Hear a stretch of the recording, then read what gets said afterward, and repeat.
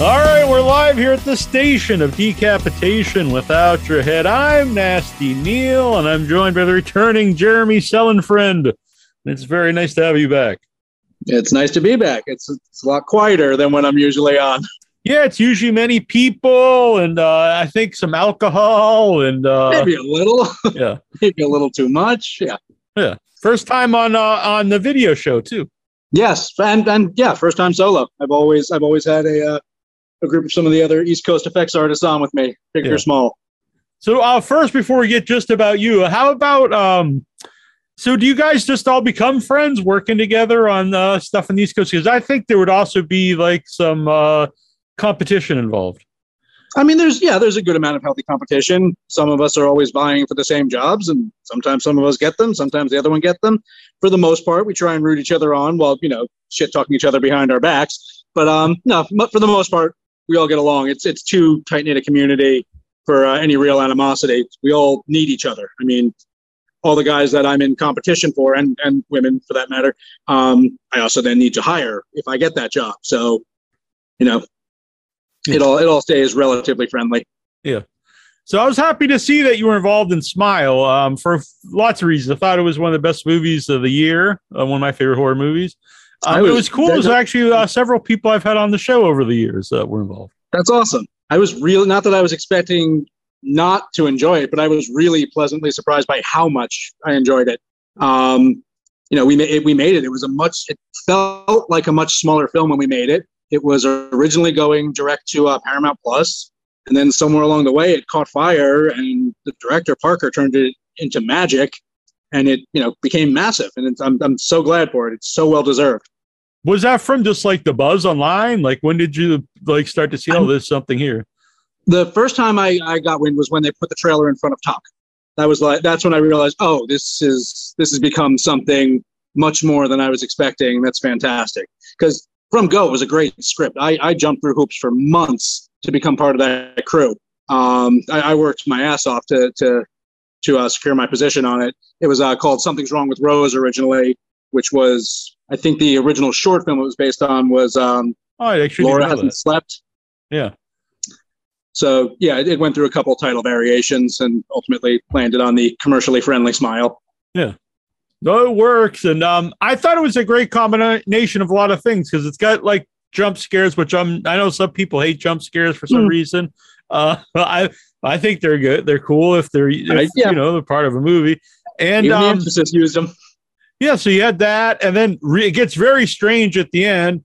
And also thought it had like really interesting themes in the movie. It was a lot deeper movie than I thought it was going to be. Agreed. Yeah, the really solid thread of mental illness and mental decline, and Sosie Bacon just pulled it off miraculously. That's not me, kissing the ass of the actor in the movie. Like, she was amazing in it. Like, it's clear of her acting pedigree and her famous lineage there.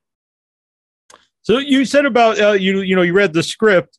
So I was actually wondering about that when you're like the FX artist. Do you get the scripts in advance always? I guess just like anyone like trying to get involved in the movie, an actor? Yeah, well in advance on that one. I got to read it. I guess last summer I was up in Boston helping out on Black Panther, and I got the script and I was putting together my budgets, and we were shooting all overnight, so I would do that. Then during the day I'd be on the phone with the producer and the line producer and the UPM and trying to land the job. And there were a lot of phone calls and a lot of meetings and a lot of revisions. So you said they're working on Black Panther. What's I subtly dropped that in. Yeah. No, that's pretty cool. Obviously, no. I was a day playing additional on that on the Boston unit for my buddy Joel Harlow, who I do a lot of work with, Oscar-winning and Oscar-nominated and world-renowned morphology and Joel Harlow. So. Yeah. Well, I was going to say about like comic book movies, because people will say, "Oh, I hate comic movies" and all this stuff. But there's a lot of people who get, when you look at the credits, there's like thousands of people there that are making a living or getting paid, working on them. Those movies they're massive. They employ hundreds of people. And I mean, now they're making 4 movies a year and 3 or 4 TV shows a year, and just that one franchise, like. All those things, they put a lot of people to work, and no, they're not always amazing. Black Panther I happen to love. I think it's one of the best things I think it's one of the Marvel's done in years, but But they're not always great, but the production value in them is almost always top notch. Neither is every horror movie great. I think it's just kind of a genre. It's a big genre of films, and some of them are better than others. And if you don't like them, you don't have to go see them. Or exactly, you can go see something like Smile, which I was happy it really did well too. Not because you were involved, but no, I was so glad to see how well it took off. Parker really deserves it. He's really, I mean, that was his first film. Like that is a director that's going to have a storied career. Mm-hmm. So you knew him from Boston, you said? No. I that's just when we first started talking. Oh, okay. No, I was recommended on the heels of Goodnight Mommy by one of the producers to talk to them, and we just, everyone kind of hit it off, and they really went to bat for me. A smaller effects company. What it ultimately came down to is the studio Paramount said, well, look, we need a big name monster shot for this movie, or we're going all digital with it. So ADI was awarded the contract on the monster at the end. Spoiler alert, sorry for anyone that hasn't seen it. And I got to do all the other effects throughout the film. So, all the visceral stuff that takes place from start to finish up until that monster moment.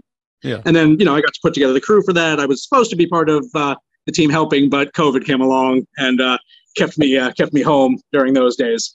Yeah. How did that affect you, your career, COVID?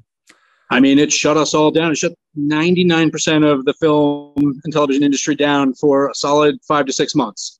I think everyone in my career can remember where we were and what we were doing on March 12th and March 13th of 2020.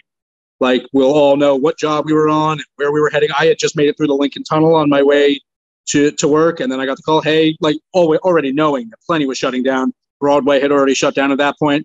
I was literally hoping for a couple days work on this new job because I had taken a month off. Like I had wrapped out a job. I was enjoying some downtime. And I was like, okay, it's time to get back to work. Let me jump into this. I was working on an Apple TV show, and then I was starting work on Lisey's story, the Stephen King adaptation. And yeah, I was heading into my first day of what was supposed to be a 5-week stint, and we got that call. So that was tough. And then, I guess mid-September, I finally got the call, hey, are you available? I was like, well, of course I am. And, what a wonderful text to finally get. And that actually was Back to Lisey's story, which was one of the first shows back in New York. We didn't even have a return to work agreement in place. It was all very, hey, we're all going to test frequently. It's all kind of, we're playing it by ear. Like there was no rhyme or reason to what we were doing. And it was absurdly safe. I have a photo of me at my first day of work, and I'm more covered up and protected than my wife, who worked at a hospital. I was like, hey, here's me in my lab. Like, what do you look like? I had a Tyvek suit on, a face shield, a bandana, goggles, a mask, gloves, everything. Yeah, I haven't seen Lisey's story yet, but I actually read the book. I've been flying through audiobooks the last few years, and I really like the book. So I've been wanting to watch the series. I know it's I forget what was it, Apple Plus? It's Apple. I don't have Apple. It's one of the few streaming services I don't have, so I haven't had a chance either. Yeah, but I've been looking forward to it. So how has that affected your career too? The rise of streaming sites, because there's so much cool content on all these different things. That's it. Just like the comic book movies we were just discussing. The more networks, the more content is needed. So, it's the only breaks I have right now are by choice. So there's always something, especially in New York. There's now even trickling into New Jersey. Like there's so many networks to fill. So there's always something shooting, and it's more often than not something interesting with an amazing script with some really impressive talent attached to it. And they have the funding to do it right. It's not cheapy. It's not the old days of network TV where where you have no budget, you got nothing. Like they're putting the money where their mouth is, and they're making this stuff look good, and it shows. Not just a budget. How about because you can be more graphic on a streaming site. Yeah, that too. That was with Evil in particular. We started as a network show, so that's an interesting one where you can actually trace the changes. Our first season we were on CBS, and our second season was shot for CBS. We found out just before we started shooting the last episode, hey, new deal has been made. We're going to be going to Paramount Plus. all of a sudden the last script was filled with F-bombs and a little more blood, and they threw in some nudity, and that's where they've chased ever since. Now that they self-moderate, but no, there's no rating system. We can do whatever we need within reason. Very, very rarely do we get any pushback or any kind of notes of like, no, too far, too extreme. Before that, did anything like stand out in your mind? Like, oh, this is a little too far. Oh, I mean, well, the show is created by Robert and Michelle King. They would always be, let's shoot it, and we'll put on whatever we're allowed to put on. So they were always great. So that there's all sorts of footage of stuff we shot that I was like, this is never going to see the light of day. Severed heads rolling down the floor, just all sorts of graphic things. One of our regular demons biting the lead actress arm and ripping away this giant gnarly hunk of flesh that's bleeding everywhere. We spent an hour shooting that, just take after take. Of course, it was never going to be in. They can't put that on CBS. Yeah. But how about for other? Anything stand out like in other shows or that you've worked on that like you just never was seen?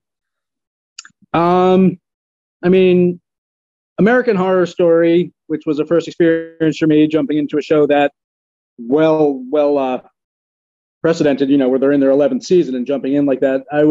We shot a lot more than they put on, which I don't think was because of any censorship. Yeah, because they're pretty. They get away with a lot on American. Just about everything. Yeah. But we would shoot a bunch of sequences. We spent 4 hours shooting this butchering of a body, always knowing it was going to get edited down to flashes.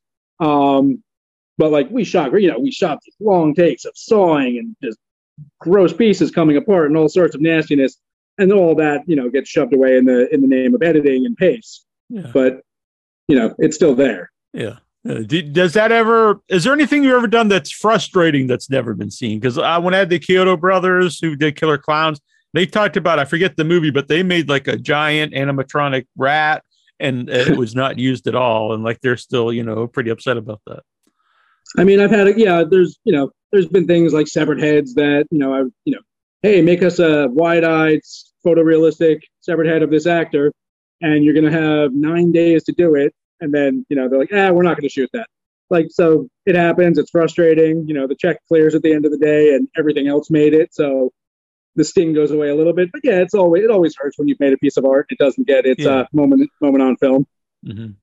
How about how something's shot? Because there's another thing that's come up with my friend Joe Castro. He said, because he works a lot of indie films, and he said he'll make cool stuff, and sometimes the director just doesn't know how to shoot it, and that will frustrate him because it'll be too lit or not lit right. Yeah.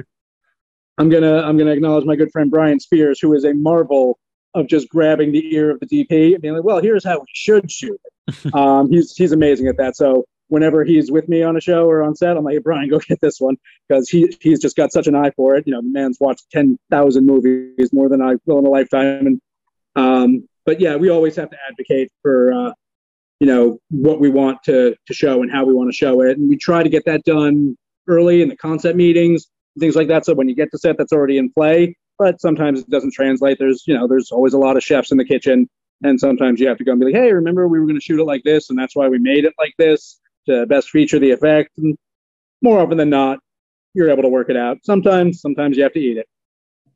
So what's the difference between working on a show like Evil that you've been on for years, and I would assume everybody, and then getting involved in American Horror Story that has been around for 11 seasons? It's like the difference is like being the one driving the carpool full of kids versus trying to race down the track and jump onto a speeding train. That is just not even going to hit the brakes. That was easily one of the hardest shows I've ever done. I knew that going in that it would be. I'm friendly with Erin Kruger, who's been with the show since season 1 and been with Ryan Murphy, I think, for like decades.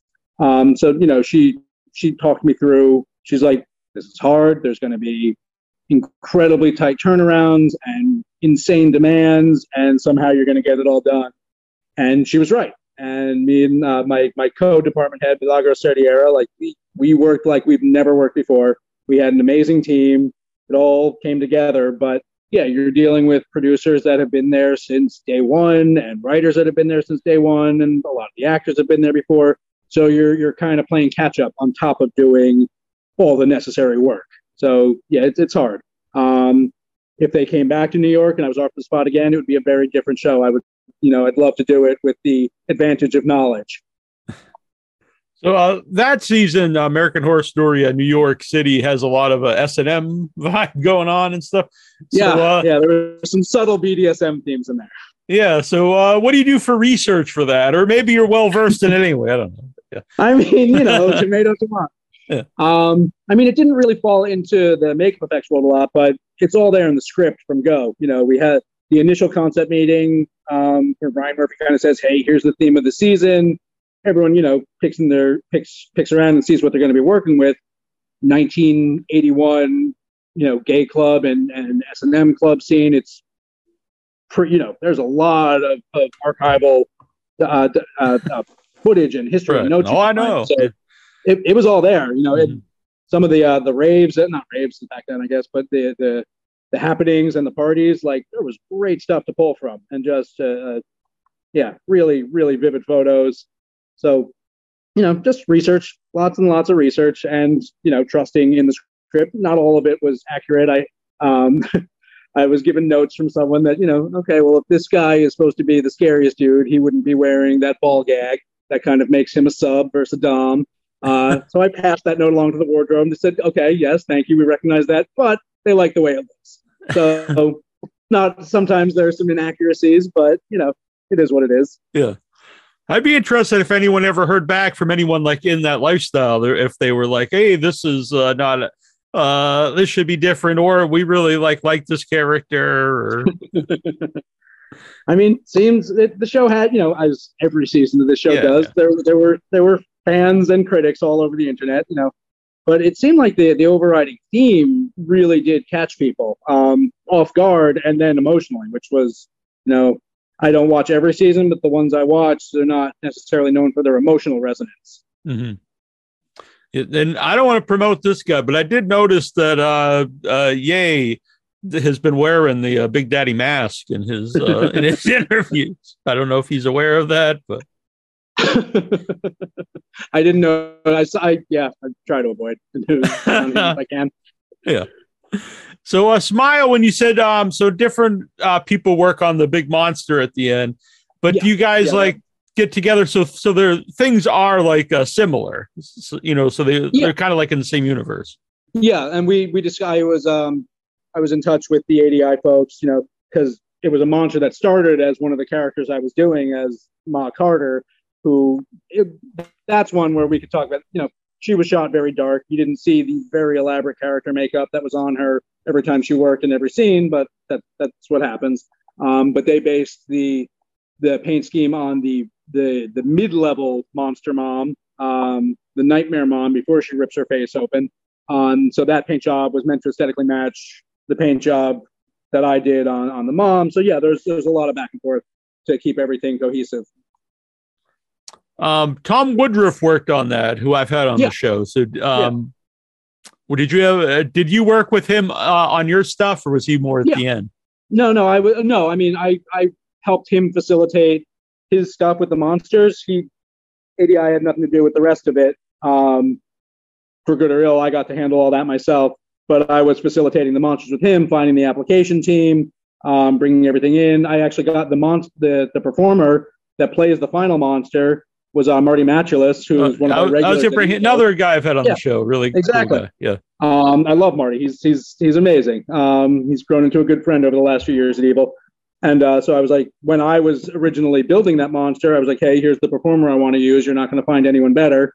So I was glad that ADI stuck with him. And then the other gentleman was Kevin Kepi, who I hadn't met before, but he was fantastic. And he's, now in my roster of creature performers.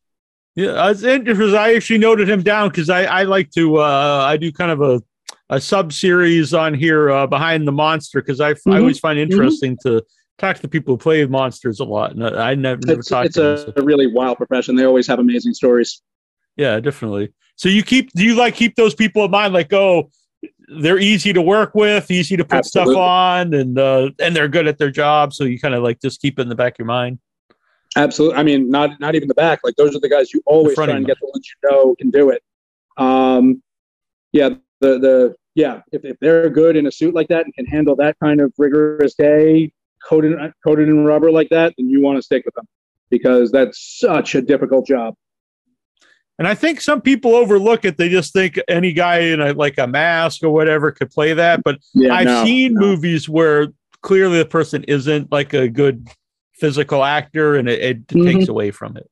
Yeah, I've had some, as every other makeup effects artist I know. You've had some people where you wish, I wish I had gotten so and so instead of this person, because they make an already difficult job more difficult, and that only hurts themselves in the end, and it hurts how it looks on camera. That's the worst of it. I've had someone that couldn't perform and couldn't bring it to life in the way that the creation needs to be brought to, and at the end of the day, no matter how good it looks, it's an inanimate rubber or foam suit. Like, you need someone to animate it and activate it to make it not look like an old hokey 1950s monster. Right. Just when you said that, though, in my mind, even that's kind of fun. I always thought kind of bad physical effects are fun, where I think like bad CG to me is just bad. It's not necessarily. I agree with that. Fun. There's a nostalgic joy to a bad effect and a cheesiness that can still be appreciated. Which, you know what, when you think about it, I guess you can kind of do that with CG too. It just takes time. I mean, you can watch the Scorpion King now and laugh along with the Rock CG 20 years removed in a way that at the time you couldn't. Yeah.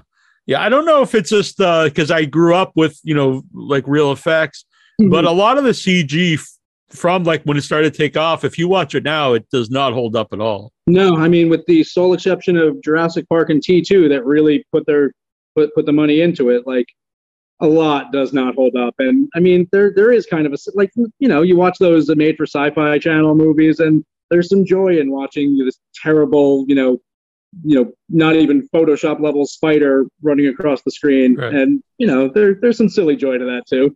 Yeah. And I realize that, there's different audiences, because I'll see like people a lot younger than me on Facebook talk about really liking that stuff. And then I think, oh, well, that's the stuff they grew up with. So, I grew up with Basket Case and the stuff and things like Freddy that. Was my childhood hero at 7 and 8 years old. I was hit by a car at 8 years old and in the hospital for a stay. Oh, wow. And all the Get Well cards from my third grade class were drawings of Freddy.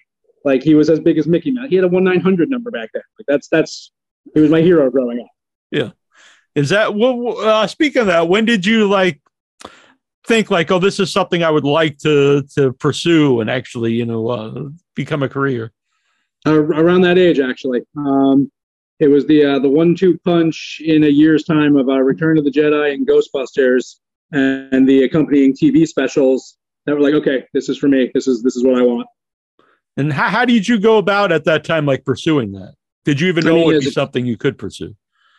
I genuinely didn't in the capacity that I'm doing it till I was maybe 21 years old. I originally went to Hofstra University and enrolled in their film program because there was a makeup class in the film program. And I was like, okay, well, that's how I have to do it. I have to join, I have to become this and go in through the back door. And then Hofstra just wasn't a match for me. So while home and just working, I came across an ad for the Art Institute of Pittsburgh in the back of Fangoria, bless its heart. And that's where I was like, okay, I can actually make a full solid career of this. Like, it's not, it's not unheard of. It's not as much of a rarity as I thought. So I went to school. I found I had an affinity for it. I worked my ass off. And as soon as I was out, I started working and opened my shop within a year of graduating. Oh, wow. So, and your shop is what, Monsters in My Closet? Yeah. What, I mean, it's a great name, but does it have a personal significance? No, just what I grew up with. What did your parents think when you were like, this is something I want to do? I mean, they were pretty supportive. Not so much of the part where I was 8 and watching the horror movies and then on a nightly basis saying, I can't sleep. And they're like, okay, well, no more horror movies. I'm like, okay, until the next day when I'd watch another one. But besides that, they were always very supportive. I mean, my very first shop was their garage. So they were exceedingly happy when I moved out of there and started renting my own. But they helped me out tremendously. And what was it specifically about Freddy Krueger? I mean, it was the mix of comedy and just over-the-top, elaborate, amazing makeup effects. The third one is the one that first grabbed me. I went back and enjoyed the first two after that. But part 3, Dream Warriors, is the first one I saw, and it was just so over the top in such a good way. Mm-hmm. I think the third one, I think most people think that's the best sequel, and some people that's their favorite. And watching it again myself, I think a big part of it is it's the first one where like all the, or one of the first, like any slashers where like all the protagonists work together and they're also all likable. It's like the kills are cool, but you actually feel bad when the kids get killed because they're likable. You actually want them to succeed. Like I felt bad that like they made the junkie who had gotten clean, that he killed her. Like there's some real solid subtext there. Like he didn't just kill her, like he like broke her and defeated her. He made her do drugs to like he OD'd her. Like that's not just a slasher. Like there's some meat there. Yeah, I think it's a good bridge between the first one. He's very like evil and nasty, and so he still has that in the third one. And then after that, they're very comedic, and so it has kind of the bridge between both, where it's comedic, but it's still like a scary horror movie at the same time. Yeah, he was still very sinister. Yeah. The only thing when I watch it now, the main doctor guy, he very comes up. I was like, he's very similar to Bill Maher to me from that era. Like I was like, he's like, they couldn't get Bill Maher or something. I don't know. But that's another one that has good themes too about mental illness and kind of before its time on that. Yeah. There's a really weird dialogue in that movie where like they blame the one kid who they think kills himself, and they're like, he's weak, and they're just yelling at the kids. And I was like, man, this is kind of weird. Afterwards when they're in the circle group, yeah. But overall, it's great. Not too long ago at a theater in Brookline, they showed all the first 7, that's 1 awesome. through noon, all in a row. It was midnight till like noon the next day, and it was that's very a lot of fun. Yeah, it's been years since I watched any of them. My daughter has gotten into horror movies in the last couple of years, and I keep telling her, I was like, okay, we can finally do this one. And we watched the first one, and she was like, okay, that was really scary. I'm not sure I want to watch the other one. So I was like, that's the right answer, but also, come on. Well, eventually she'll get to the rest of it. Yeah. Do you have the third one was your favorite, I guess. Then. Yeah, if I had to pick a favorite horror movie, that's the way I would go. Yeah. How about your favorite monster? Would it also be Freddy? No. I mean, as much as I loved his design, it's still relatively, I don't want to say simple and insult the many, many artists that have created him over the years, but it's a relatively simple design. It's just an extreme burn makeup. I had to pick a favorite monster. That's probably the Alien Queen. Yeah, that's hard. Seeing something of that scale and that scope, and they shot it so well. Like it was just, she was terrifying. Yeah, that's a pretty awesome one. What about for Alien movies? Which one is your favorite then? The first one is still my hands down fave. Aliens is great. It's a fun as hell action movie, but it's an action movie. There's scares in it, but Alien is just tense as hell and super scary, and just it was great.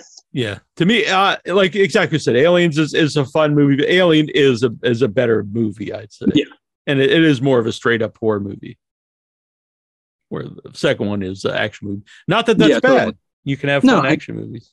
I mean, thinking about it, Cameron's never really done a horror movie. Like that's as close as he's come to anything with real scares. Yeah, Piranha 2. Yeah. Okay. Yep. Corrected. Well, I always remember that as director. Lance Henriksen's autobiography, which is great, not bad for a human. And he talks about that was like his first movie, and like he said, everyone else in the movie knew it was like this crappy movie, and they didn't really try. And he's like, yeah, he knew that, but he gave it his all, and so did the director, who was James Cameron. And James Cameron always remembered that, and that's why he had him in like his stuff for years after that, which I thought was. That's how I try and approach every project, even the ones I know are garbage, and they still come along from time to time. But I still if I'm on the job, that means they've hired me. It means they're paying me. I'm gonna give it my all. Excuse me. Like once I'm there, I'm there. Like I'm not gonna half-ass it and say, well, this one's just some shitty little indie that's gonna wind up in the dumpster. Like you never know. Like you absolutely never know what movie's going to hit big. Mm-hmm. Yeah. Our first guest on the show was Sid Haig, and he said the exact same thing. And it was, he was always like known, but it wasn't until a lot later in his career where he got the Captain Spaulding and really became like a horror icon. Yeah. Yeah. Yeah, I mean, I'll admit I didn't know who he was prior. Yeah.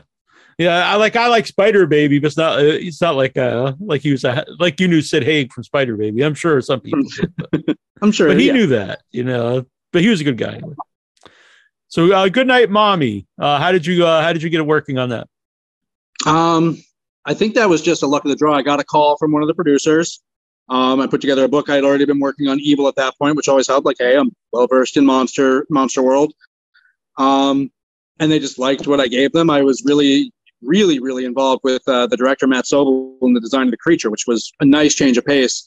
Because until that point, it was rare to have a director that hands-on, where like he was sending me sketches. Like, I sent him a design and he approved it. And then when we got into the sculpting phase, like he was able to, from my sculpture, do this really intricate, beautiful pencil drawing showcasing the changes he wanted, which A, was super helpful, but B, was just, it was amazing that he was making all of his gorgeous art based on my art, which was based on his work. Like it was really cool back and forth. Do you prefer that? Someone who is really hands-on in that? Hands-on, I mean, and like if it's a positive experience like that, right. Absolutely. Sometimes too hands-on can be extremely negative. I've had that happen too, where it's like, okay, you hired me because I'm good at my job. Please let me do my job. But again, it all comes down to how they're engaging with you. If it's a positive interaction, then totally. Well, when you work on something like that, do you go and watch the original movie? If it's a remake or something? That one I had seen, but yeah. And it depends. It's nice to kind of not be influenced by that. Right. If you can avoid it, but at the same time, you want to honor what's come before, and you want to make sure you're not unintentionally, mimicking. Yeah. In this case, I think, we gave a good nod, but definitely made it our own. Yeah, the original is a great movie too. Yeah. I haven't seen the remake. I hate to. I mean, it happens. There's a lot of content out there. No, but I would like to see it because I really liked the first one. So she's very good. The kids are great. Like it was, yeah. That was a really nice experience, and the film turned out nice. It would have been nice if it went bigger. It kind of came and went away real quick. It's there forever, of course, but like there wasn't a whole hell of a lot of promotion, and it just kind of got dropped after a long time in post. So I wish it had had a little more notoriety, but it happens. Have you thought of or done any writing or wanted to direct anything of yourself, your own? Writing, no. The occasional good idea, but I can't do anything with it. I am in no way, shape, or form a skilled writer outside of the occasional witty text. Directing, I've entertained the notion from time to time. I don't know that I could, but I'd love the idea of directing some second unit stuff. I've gotten to direct some effect sequences on a smaller scale, but it's nice to toy with the idea. I don't know that I have the stamina for that kind of involvement where you have to be on top of every department and know what they're doing and trust them to do it, but to just kind of have that full knowledge of every department and every function going on all the time. Maybe you could start with a short, see how you like it. I've had ideas for shorts prior, and it does seem like fun. I'm not going to lie. Like I've been closely involved with friends that have done shorts. I just worked on one for my buddy Joel, and like he was directing and just, watching how engaged he was with it. Like it really does seem like an amazing process, but that was 1 or 2 days shooting and then a bunch of smaller little things here and there. The idea of a movie where you're spending 5 months like that, or even 3, like that's tough.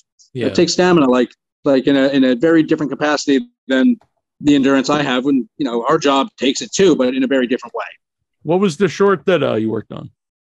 It's called Old Time Radio. And this one was Your Move. It's a little series he has. Great creatures in it. It does, because I thought I remember seeing your name in the credits because I saw it in LA. I think it was LA.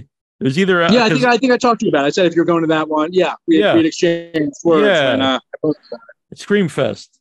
Yes. Yeah, it's amazing monsters in it. It's very fun. I didn't realize it was part of like an anthology or something. Yeah, that was the third one. It'd be cool to do a wraparound piece. Yeah, it was, Rick Baker was involved, I think. Can you still hear me? Yep. Sorry, I got a call from the refrigerator that's being delivered tomorrow. All right, fair enough. I think Rick Baker was involved in that short too. The refrigerator one, yeah. He played the refrigerator. Yeah, no, he got Rick. That was a surprise to me. I didn't know until I saw it. I didn't know that was happening. Yeah, it was. Oh, and it was like Paul Giamatti. It was all like pretty. There's big people involved. So Rick has popped into a couple of shorts made by makeup effects people. He was in Dave and Lou Elsie's short film as well. Oh, I think that's cool though. Someone, Rick Baker, and then it shows to me that he loves the effects of the next generation. I don't think there's a man alive enjoying their retirement quite as much as he is. Just what a true artist. He has not a day goes by that he's not sharing some new thing he's created. He just never stops. Yeah. What are some of the things there behind you? Oh, I was trying to look behind you when you said that. Let's see. Oh, gee, that's what's left from Goodnight Mommy. Oh, okay. This is one of the monsters from Evil I made. Usually Joel's team makes the monsters, and I just facilitate with application on site on the Brooklyn side of things because the creature shop's in California. That was one from last season that I got to take the reins on because they were so slammed. What else? A couple heads from American Horror Story. I saw on your Facebook someone. I should have the name here. He posted pictures from behind the scenes when you did him as the Sentinel. Oh yeah, Nick. He was amazing. That was his first time doing anything like that. He's one that I would absolutely use again. He's joined the ranks of solid creature performers. Yeah, it was pretty awesome. It was almost Frankenstein kind of sewn together guy, and it was pretty. That was that's not even the first Frankenstein monster that's appeared on American Horror Stories. They seem to pop up every few seasons, so it was nice to get to do our own version. Yeah. What was the hardest thing to pull off on American Horror Story? That one. It was a very tight turnaround. In the middle was the first time I caught COVID. The one I mentioned earlier was my son catching it, so I was on. So that was the first time I got it.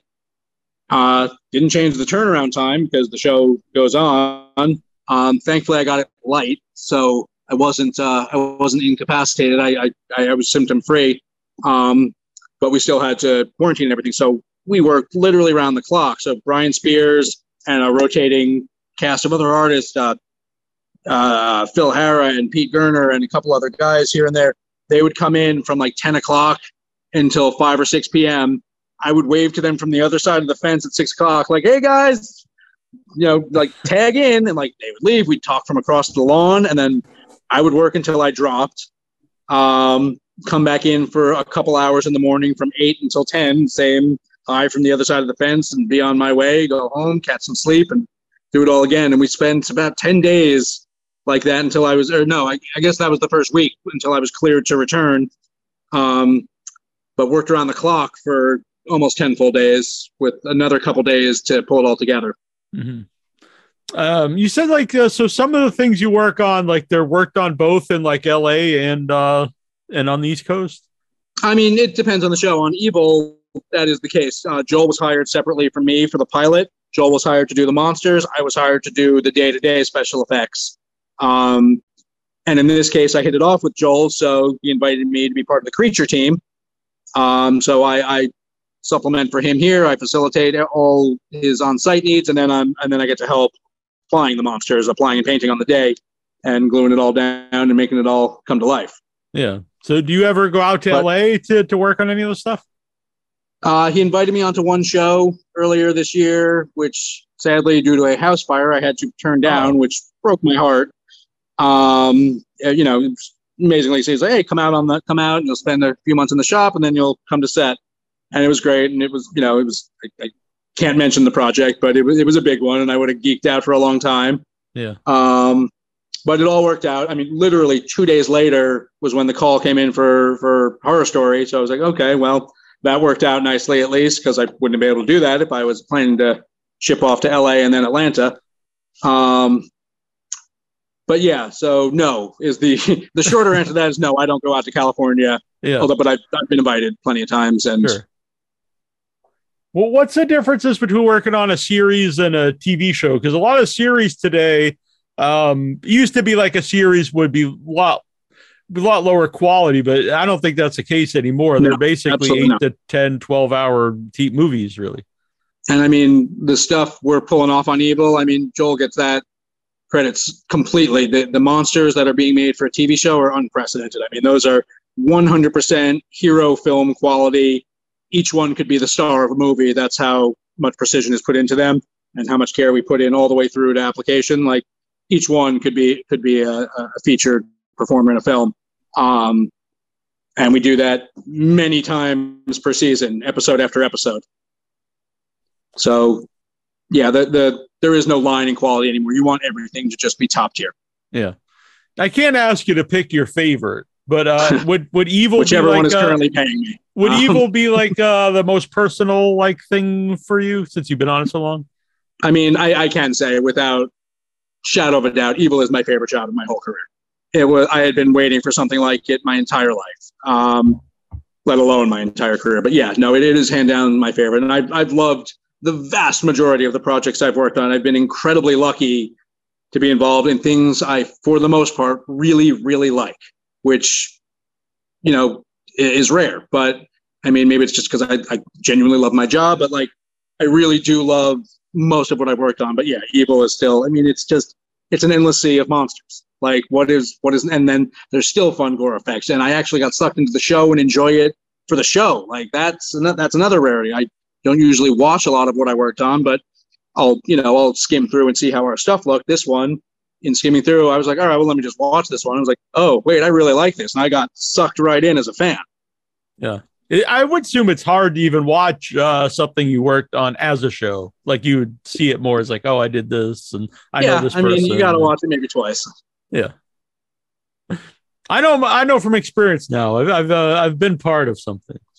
I mean, that's the credit I'll give to Smile is, you know, even expecting the things to come, like I got sucked into that one, like completely, like just watching as a viewer, all the way in. I mean, and I'll say that because I don't necessarily have to be on set every day with most of the shows I work on, and I read the script so far removed from when it airs.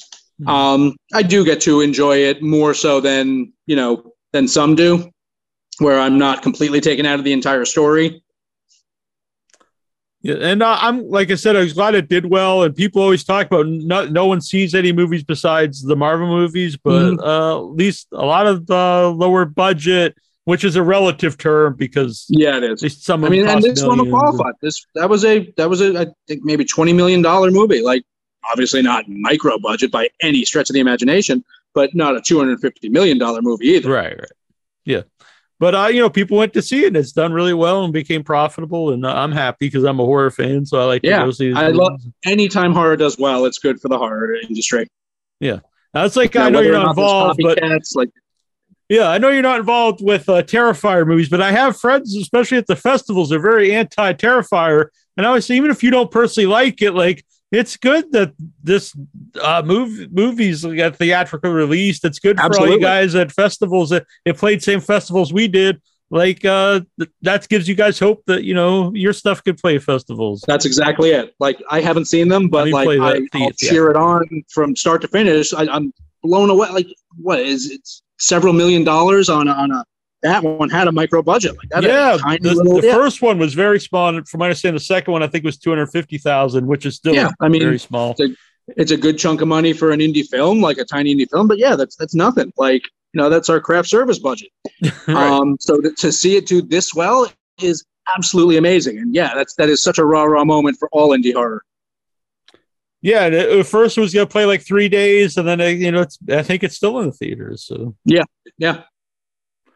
It's definitely not for everybody. It's very violent. And I get that, but like you said, it's good to cheer it on. So, what are you working on currently? We just started the 4th season of Evil. Oh, excellent!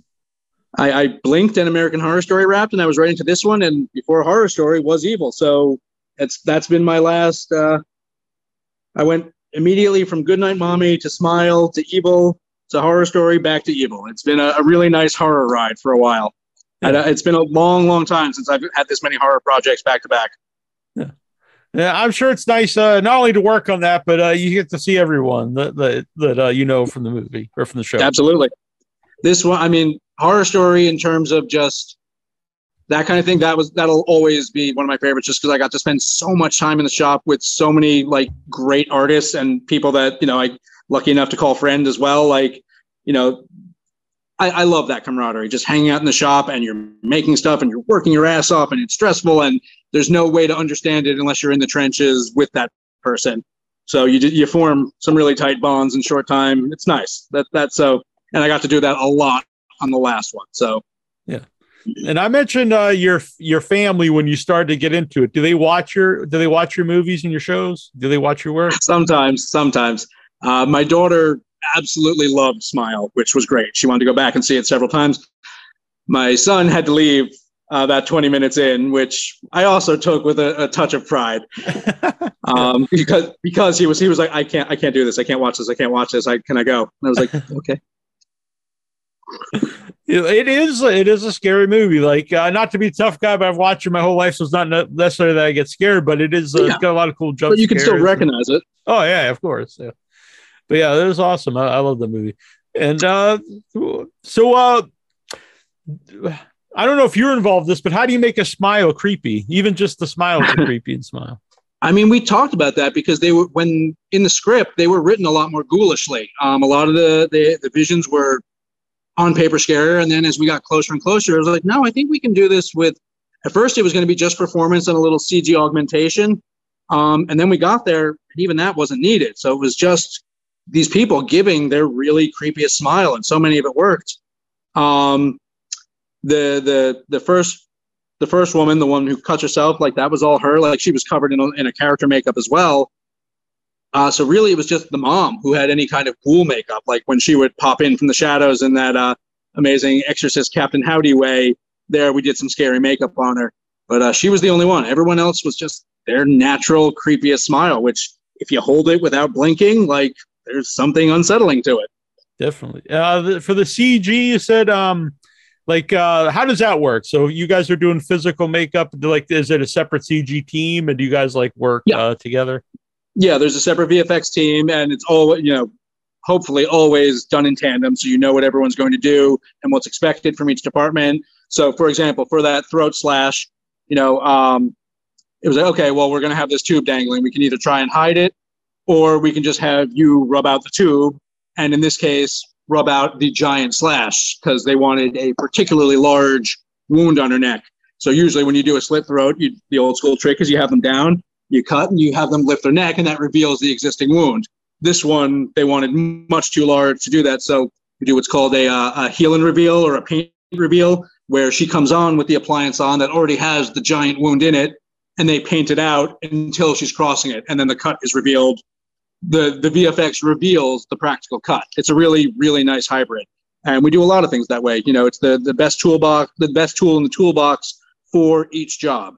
And each gag is assessed on its own merit. And what's the best way to go about this? Can it be just practical? Can it be just VFX? Or is it going to be both?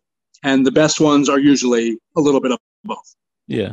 And you mentioned Jurassic Park earlier. I mean, I think that's why that stands up really well too, because it was both, and brilliant mix. And they really, really paid a lot of attention to detail, because I think they get you could feel like the weight in that, where I think a lot of CG it feels like you can't really feel like the weight's not there. Yeah, cartoon physics.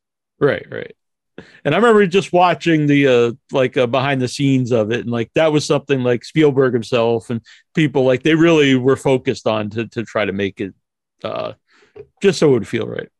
I mean, it's wonderful to have seen the renaissance in the last few years of how much practical, like audiences did finally get tired of rubber monsters. Mm-hmm. CG rubber monsters. I mean, monsters that look like they're made of rubber because they can do whatever they want. There's no physics attributed to them, and there's no weight, and there's no gravity, and no one's really interacting with them. And audiences got a sense of that, and it's found a really, really happy medium for the time being, I think. From the Marvel movies where half the cast is covered in prosthetics, and then you have a Hulk standing next to them. Fine. Back to horror, where so many directors, it's like, no, I want something real on set. I want blood actually splattering on the actors. Yeah. Do you think that's or is it a combination of the audience and also some directors today are people who grew up with that, and so that's what they want? I think that's a lot of it. Yeah, I think there is absolutely a nostalgic element to it, to have it more like, especially knowing what they can do now to say, like, okay, well, I loved it 30 years ago. With the advances that are now possible, like, I mean, there are things that I've seen that I was 100% convinced had to be CG, and it's like, no. And then I see them like go online, and all of a sudden, someone's posting photos on Facebook, and it's brilliant. And I'm like, okay, that was real, amazing. Yeah. Well, like one of the monster guys we had on, Javier Botet, he said like people actually think he's CG in a lot of stuff, and it's just because it's him. So good. And, yeah, that's it's kind of wild. I don't want to say the movie because I like the people who made it stuff, but there's a recent movie I saw, and it had the worst blood effects I've ever seen, and I think that's one of the things that's just does not look right. It's very hard to pull off like CG blood is tough. Yeah, and I mean, I understand the need for it because resets on blood are very time consuming, and why not just say, okay, we can get that later. We're one and done on this take now. But yeah, we have a great method for Evil where we do a clean take until the director is happy, so that if there's something there that they absolutely loved, they've got that locked and it's in camera and they can do CG blood.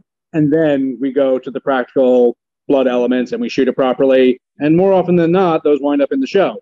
The only reason it really doesn't is, performative. If the actor gave a better take in a clean one, then they'll hybrid it and, add in the blood and then cut to the real blood back and forth. But yeah, I think that's a good way to go. You should always get that real take. Yeah. Have you ever been your own monster in any of the movies or TV shows? I haven't. I almost played one on Evil, but I was about 1.5 feet too short. So, all right. Well, maybe would that be something you would like to do? I'm a little claustrophobic, so it would be a challenge. But I would be the same. Also for that seems part. Like fun. Yeah. Have you ever even done that though? Had like the I forget the name of it, but when the you live cast. Yeah. I have had two. That's one of the places I learned I was claustrophobic.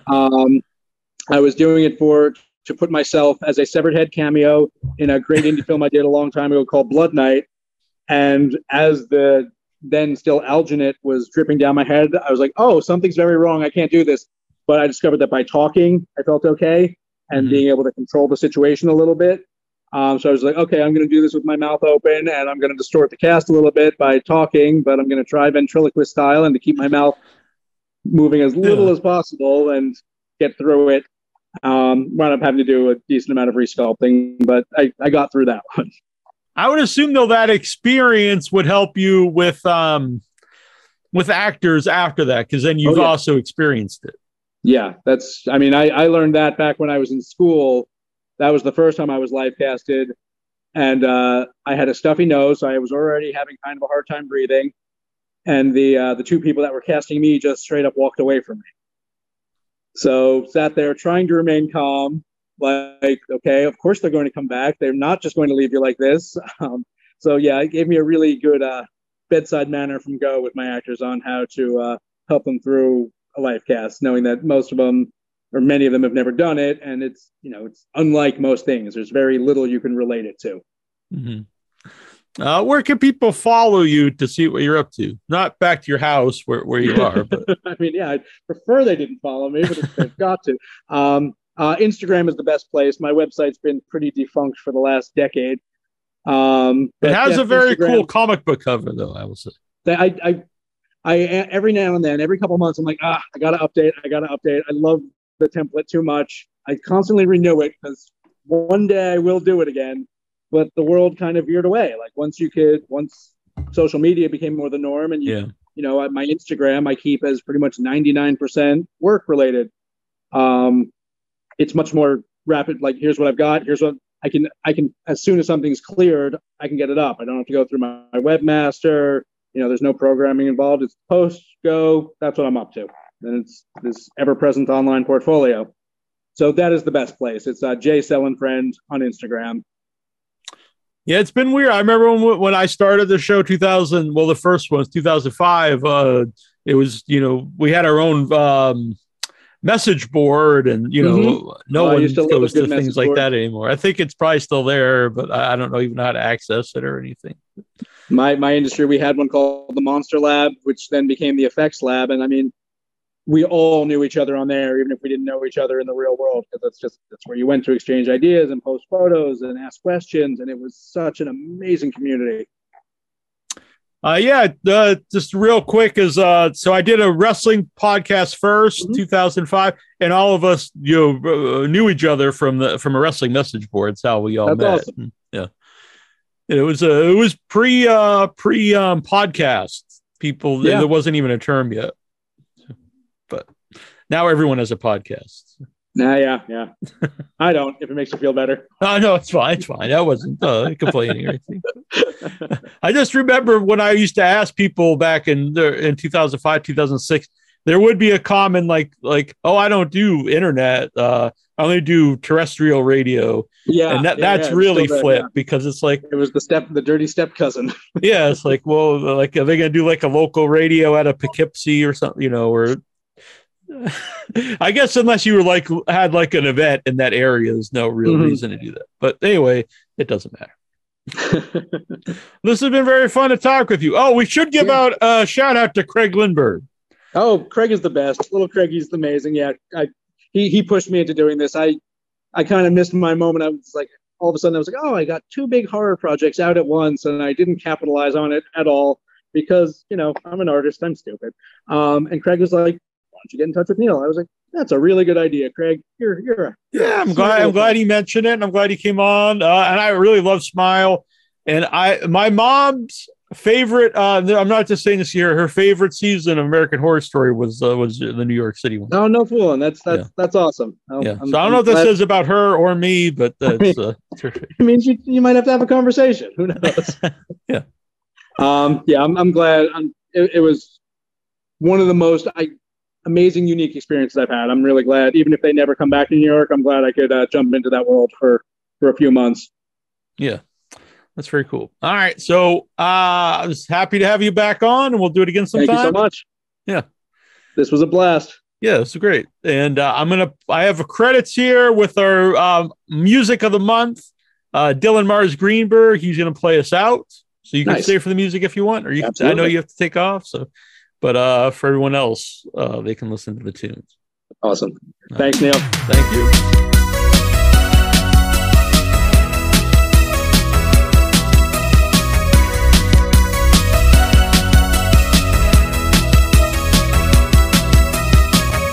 You wear your eyes so you can see.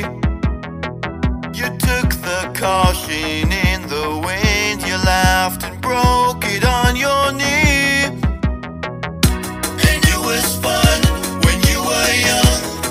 There's too much to run from. Do you disagree?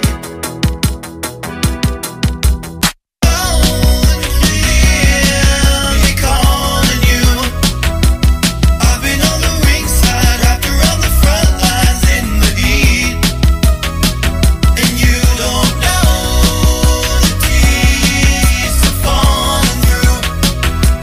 I remain the go-to when you think they hate you.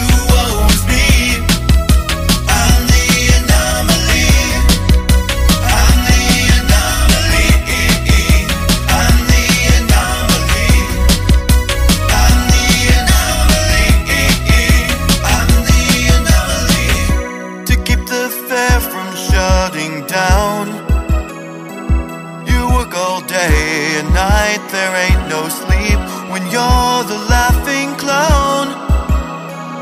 You stop the blues from coming through and making blue stains on your shoes. You ask why I'm never around. Don't you hear me begging you not to pass the stop sign while you cut the brake lines just for me?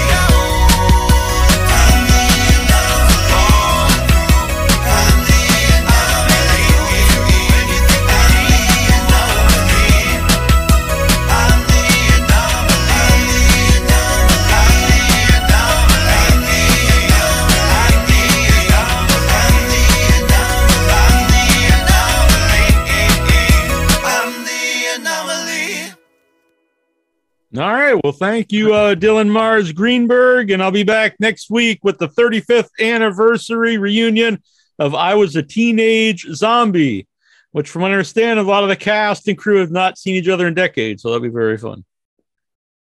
All right. And thank you, Jeremy. Bye.